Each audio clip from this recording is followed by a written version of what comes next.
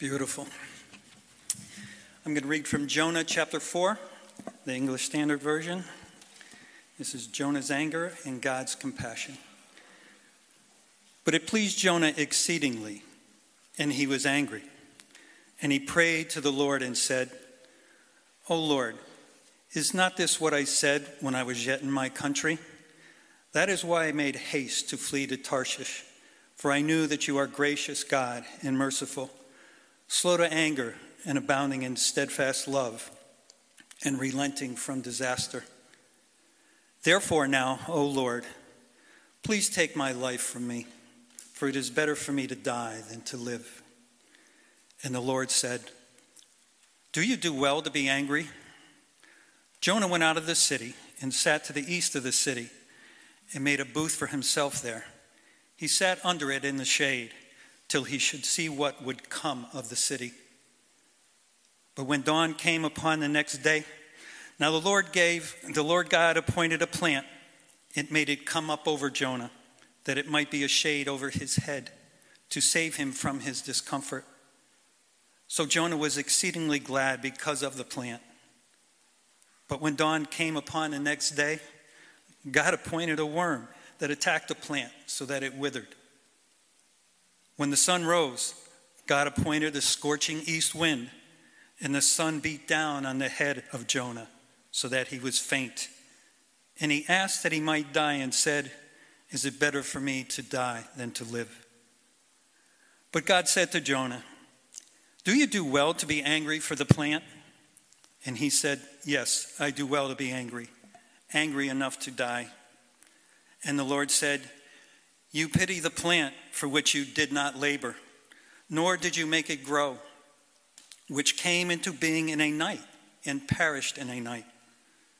And should I not pity Nineveh, that great city, in which there are more than 120,000 persons who do not know their right hand from their left, and also much cattle?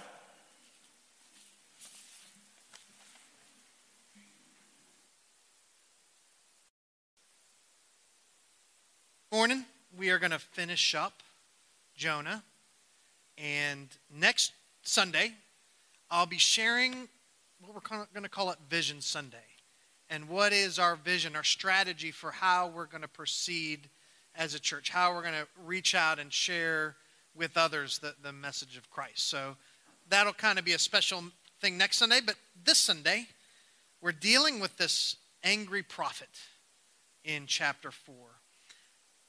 You may have heard about the last week of August when they were evacuating Afghanistan. There had been a suicide bombing that killed, I believe, 13 soldiers and people. Well, the U.S., the military, blew up a car using a Hellfire missile, 20-pound Hellfire missile, and it was one they said it had been in order to stop another attack, car that had been filled with explosives. And this was in Kabul, Afghanistan. And so they used a drone to take out this car. You can kind of see that on the screen. But it has come out lately that they made a tragic mistake. That it was not a terrorist. Instead, it was a man named Zamari Ahmadi. And he was driving a white sedan, and he was not, they had tracked the car to different ISIS locations. They just happened to be near where he was going. He was actually picking up water, filling water canisters, because they didn't have good water for his family and the people in his thing. And he worked for an NGO that dealt with malnutrition, a California company that tried to do malnutrition. So basically, he was in charge of helping people grow soybeans and a soybean distribution thing. In the bomb, 7 children were killed, total of 10 people, including Ahmadi. At first, the Pentagon disputed. The article came out 5 or 6 days ago from the New York Times describing all the details, and they had done the research. They'd talked to witnesses. They had tracked Ahmadi's movements And so at first the Pentagon argued, no. It was, there were secondary explosions, but I believe on Friday they came out and admitted they did make a tragic mistake. And I say this not to condemn the people, the military or anything.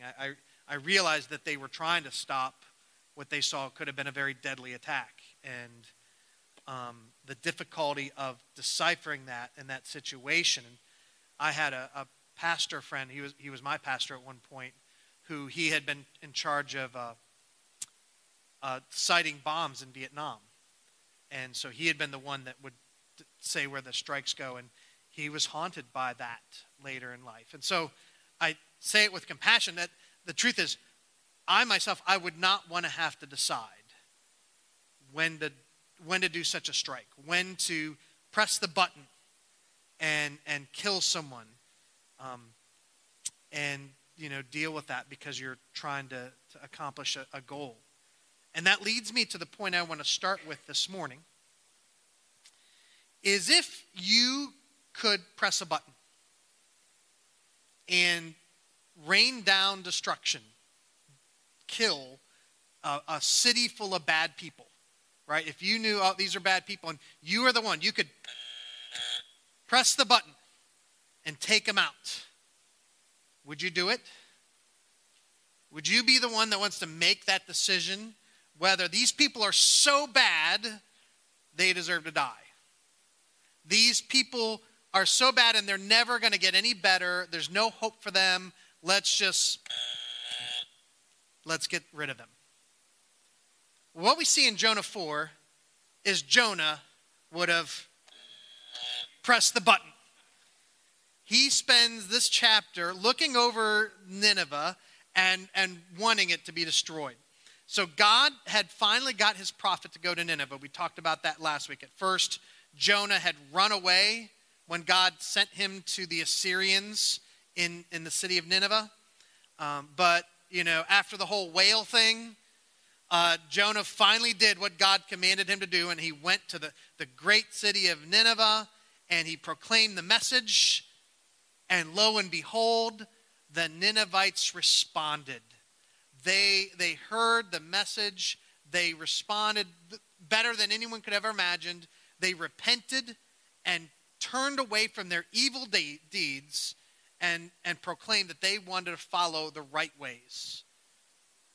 A message, what any preacher could ever hope for, it happened more dramatically in Nineveh than anyone else.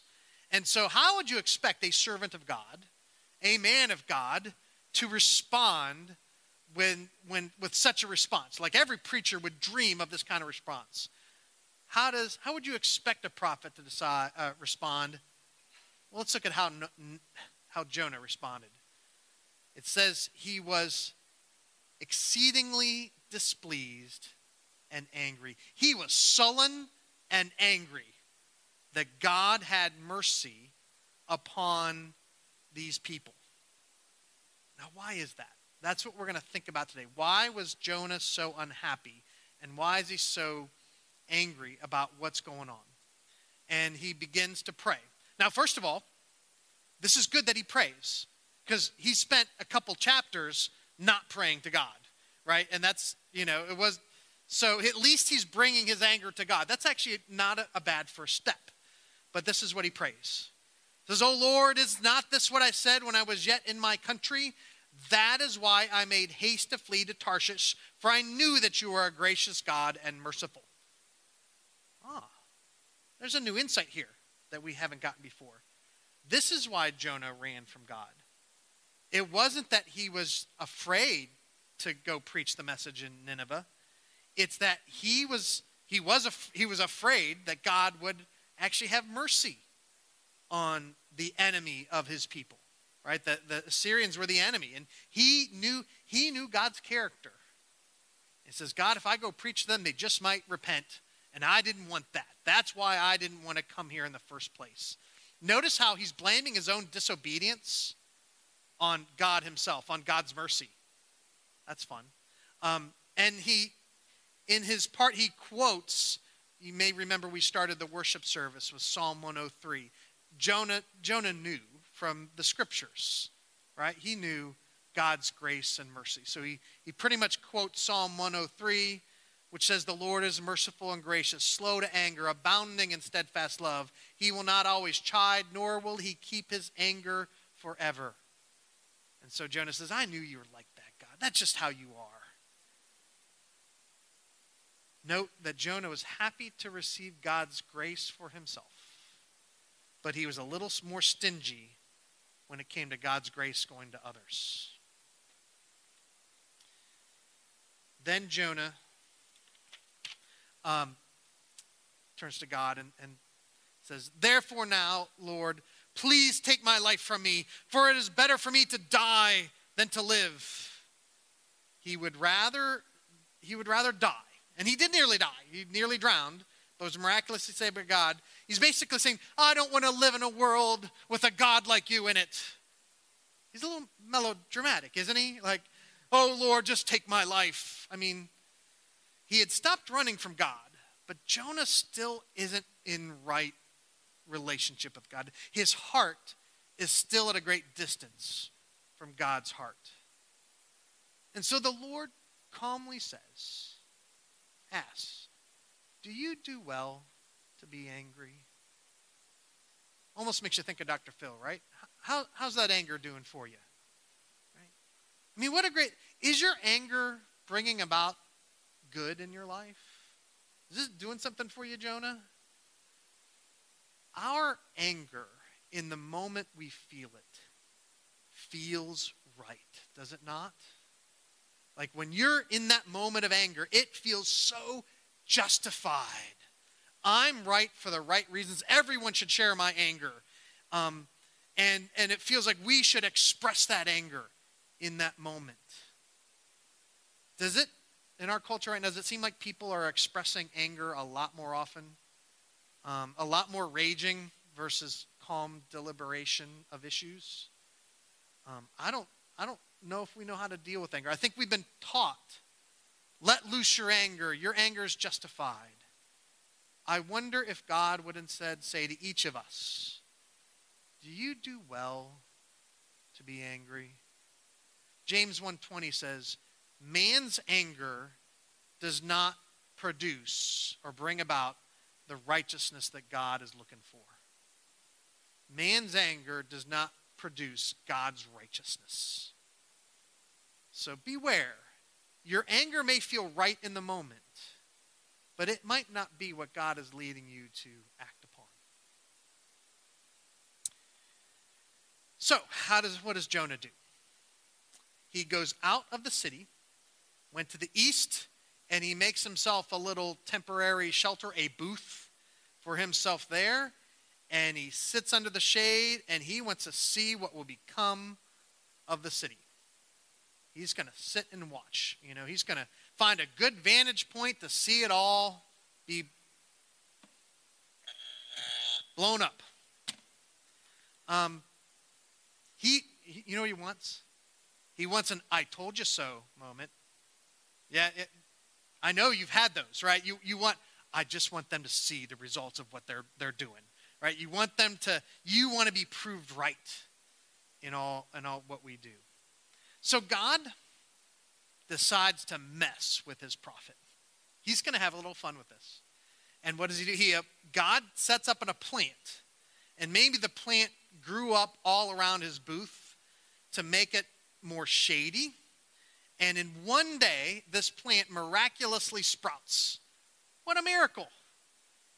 And, it gives shade to Jonah. And it's a much nicer way to sit and wait for a city to be destroyed. And so Jonah's like, this is nice. God must love me. He gave me this plant. And it says Jonah is exceedingly glad because of the plant. Remember how he was exceedingly displeased at God's mercy? But now he's exceedingly glad. Well, we sang, sometimes God gives and sometimes God takes away.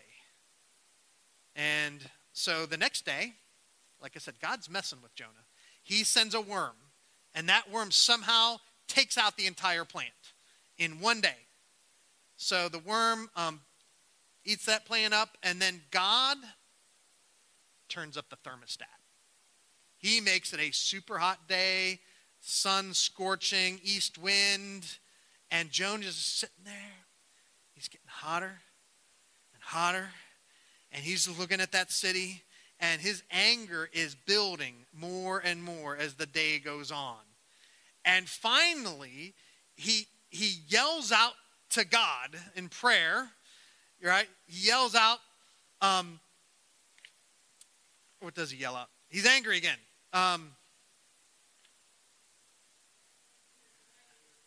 Okay, yeah, well, we're still, again, it is better for me to die than to live. A little drama again, yeah. And so God responds to Jonah's anger.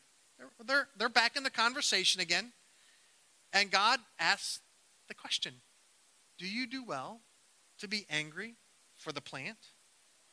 Note the same type of conversation, same wording. And this time Jonah does not back down. Yes, I do well to be angry. Have you ever been mad about something and later you realize, oh, that was kind of silly, wasn't it? Like, isn't that this case? Like, Jonah's all huffed up and he's going to fight for it no matter what. And it's only then that God brings home the point of the plant and what he's trying to do. And so the Lord says, you pity this plant. A plant that you didn't labor or make grow. A plant that only lasted one day and perished in the night. Should I not have pity on a city full of people? Should I not have compassion on 120,000 persons? So note the comparison. The plant, it's just a plant, and these are people. The plant only lasted a day. People are made to live forever with God. That's one plant, you got 120,000 people. The plant, there's no labor involved. But God created and made these people. He put effort into them.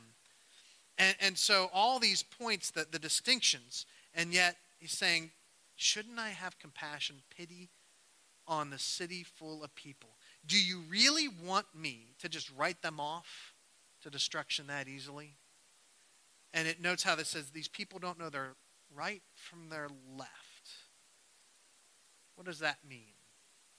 It's talking about how they don't know better. Yes, they've done a lot of evil stuff, but they haven't had the chance to learn what is good and right and true. Unlike the Jewish people, unlike Jonah, who grew up with the word of God in their own language. Right? So part of the problem is they've never been instructed because no one took the time to do that. And then they also have cattle. I love how it ends. And they also have many cattle. And in fact, we know the cattle repented as well. They wore sackcloth. So, and God's asking, should I not make some attempt to bring them around to good? And that is how Jonah ends. It ends with a question for a point. Because it's putting God's people, even us today, in Jonah's position. Right? God is asking, what kind of attitude are you going to have towards the people out there? Towards your opposition, towards your enemies, towards your, those who are on a spiritual level, don't know their left hand from the... Are you going to have the same attitude as this prophet? Are you going to keep your distance? Or are you going to join with me in having compassion for people like that? That's why it ends the way it does. I want to contrast Jonah and just remind you that this whole way through Jonah, we are not meant to follow what Jonah does. He's given us more as an example of what not to do. We are given a better example in a similar situation with Abraham. And so there's another city that is doing great evil. And it says the city of Sodom and Gomorrah, kind of a paired city. And it says God says, the outcry has come to me of all the evil things that they're doing, and I'm going to investigate and decide what to do about it. And so God has a conversation with Abraham a man of faith, a man who knows God. And so Abraham ends up talking with God and advocating that God not destroy the city, interceding with God for it. And here's what Abraham says. Do I have this on the screen? Yeah. Abraham says, will you indeed sweep away the righteous with the wicked? Suppose there are 50 righteous people within the city. Will you then sweep away the place and not spare it for the 50 righteous who are in it? Far be it from you to do such a thing, to put the righteous to death with the wicked, so that the righteous fare as the wicked. For far be that from you. Shall not the judge of all the earth do what is just? So he challenges God. What if there's even just 50 righteous people in this whole big city? Isn't it wrong to destroy them along with the wicked? And God agrees. He says, you're right. For 50 righteous people, I won't destroy the city. And then Abraham negotiates and gets it down to just for 10 righteous people, he will not destroy the city. Turns out the city was really messed up. There was only one righteous man and his family, and God gets him out. So, and then he destroys the city. So it's a different situation, but note the situation of Abraham interceding rather than calling for destruction. A larger picture of what's going on here is there's a shift in thinking from the ancient mindset through the Bible into the New Testament. And that is from corporate judgment to an individual judgment. In the ancient mindset, you were judged as part of your tribe, city, or nation, your people group. You are not judged as individuals. So I thought of an example maybe that you're familiar with if you know Greek mythology. The Cretans had conquered Athens, and they demanded that Athens give up 7 young men and 7 young women every year as tribute to kind of show how they're, and they were fed to the Minotaur. But it's the idea that they represented the people. It wasn't the individual judgment. It was you're representatives of your people.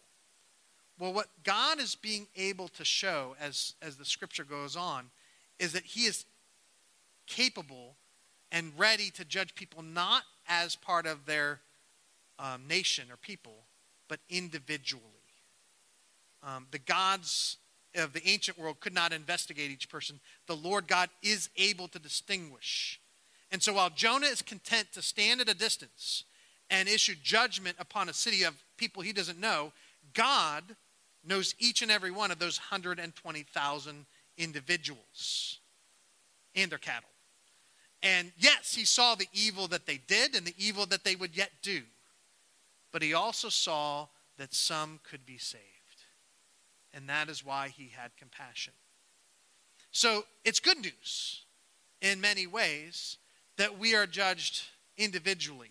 We won't bear the consequences on an eternal level for the sin of other people, for the evil of others. God will investigate our life. It's still true that all people will face judgment. We will have to answer to God because he gave us life. We have to answer to them how we live that life. So it's an individual. 2 Corinthians 5:10 says, for we must all appear before the judgment seat of Christ. So notice all. So that each one may receive what is due, what he's done in the body, whether good or evil. So all people will face God's judgment. Each person will answer for their own lives. Now that's good news to a point, but the problem is we all fall short. It says in another place, we all, like sheep, have gone astray. Each one has turned to his own way. We often feel like we are righteous enough because we're nice to those who are nice to us. We love our family. We take in stray kittens. We smile at cute babies. We gave up dog fighting. We don't club baby seals anymore, But God's righteousness is more demanding than what we can do because God wants to dwell with us and God is perfect in his holiness. And we can't bring our corruption into his presence. And so we fall under condemnation. And God could have rightfully looked at this world and pressed the button. But he didn't. And he did what Jonah was not willing to do. He went into our world. He came up close. He came in as one of us. Jesus, the Son of God, came close enough to talk to us, to listen to us, to know us. And through Jesus, he would give a way through the judgment. See, this one man would intercede on our behalf. And Jesus would enter this world, face up to the evil, the corruption, the injustice, the violence, the lies, the greed. And he gave himself up to the worst that man could do when he died on the cross. And in doing so, he paid the cost of all the sinfulness ever done. And so he freed human beings from God's wrath against our sin, against our evil. And so here's how it works. When we identify with Jesus, when we become one of his death counts on our behalf. It says in Romans 6, for we have been united with him in death. And if we are, then we certainly shall be united with him in life and resurrection. So it's as if when he died on the cross, because we're united with him in his metaphysical spiritual union, it's like we were with him, and so we've already died on behalf of the evil and sin that we've committed. And therefore, what that accomplishes is Romans 8:1. Therefore, there's now no condemnation for those who are in Christ Jesus. We're united to Christ. And in that way, we're free from the condemnation, united to him. That's God's way for people through the judgment. That's God's answer to this idea that one day we'll have to give an answer for our life. But what if we've messed up? What if we've fallen short? If you're here and you've never connected, if you've never said yes to Jesus, the Son of God, know that in the quiet of your heart, you can speak to him and he can hear you. And you could say, Lord Jesus, I don't know much about you, but I want to know you, and I want the salvation that you have to offer. He is more than ready to include you into his people and begin teaching you new ways. Jesus had compassion for people. He shows us what God's compassion looks like. His life showed it in everything he did. And I love this one verse when it says, when Jesus saw a crowd, an inconvenient crowd, it says he saw the crowds, he had compassion on them, for they were like sheep without a shepherd. Does that not sound a little like they didn't know their left hand from their right? Same idea. Jesus had compassion on these people. And his call upon those who are in him, who follow him, is to learn to have that same compassion. Two of his disciples had trouble learning that.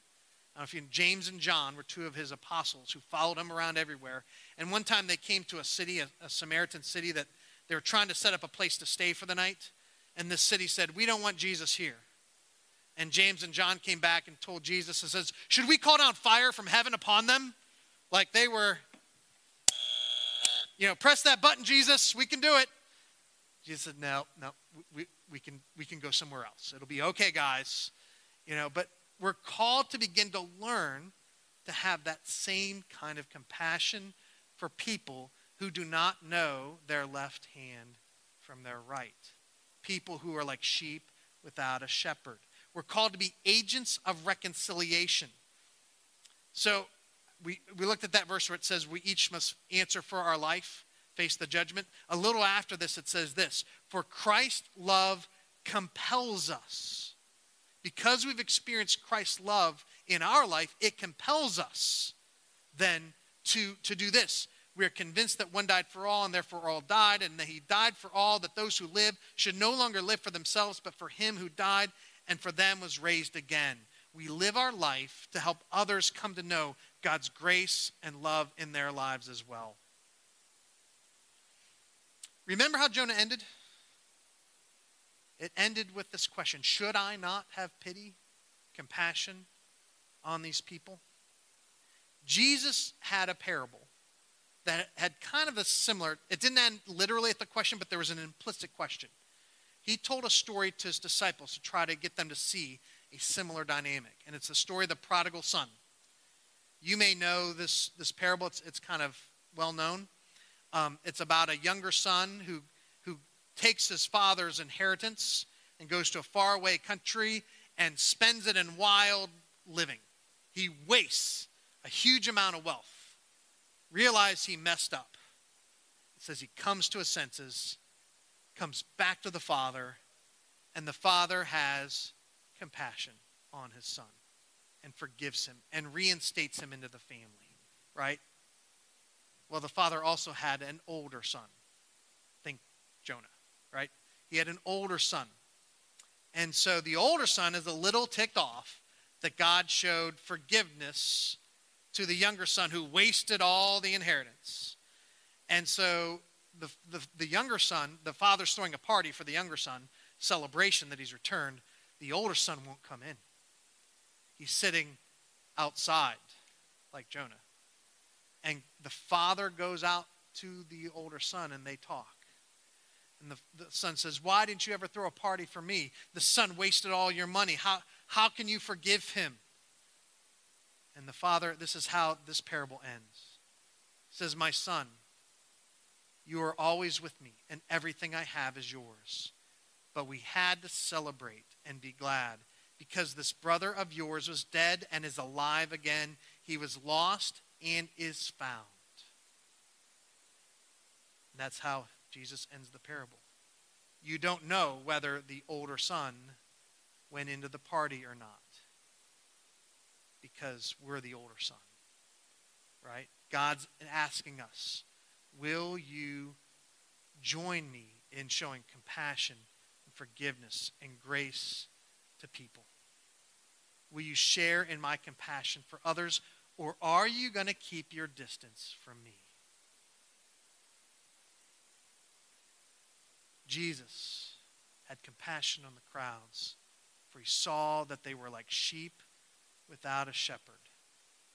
The question is, will we show that same compassion? Will our hearts become like his heart? Here's some questions just to put in your head. Can I learn to see people the way Jesus does? Can I let go of my anger and resentment at how I've been treated? Can I forgive as I have been forgiven? Can I have compassion for the hurting, the lost, and the sinful of this world? Those are the questions God has for you this morning. Heavenly Father, I thank you that you have not given up on us even when we mess up time and again. I thank you that your compassion is extended to me, to all of us here. Father, enable us to learn your compassion for others, to see people the way you see them, and to love them with the heart of love that you have for them. We ask this in the name of Christ. Amen.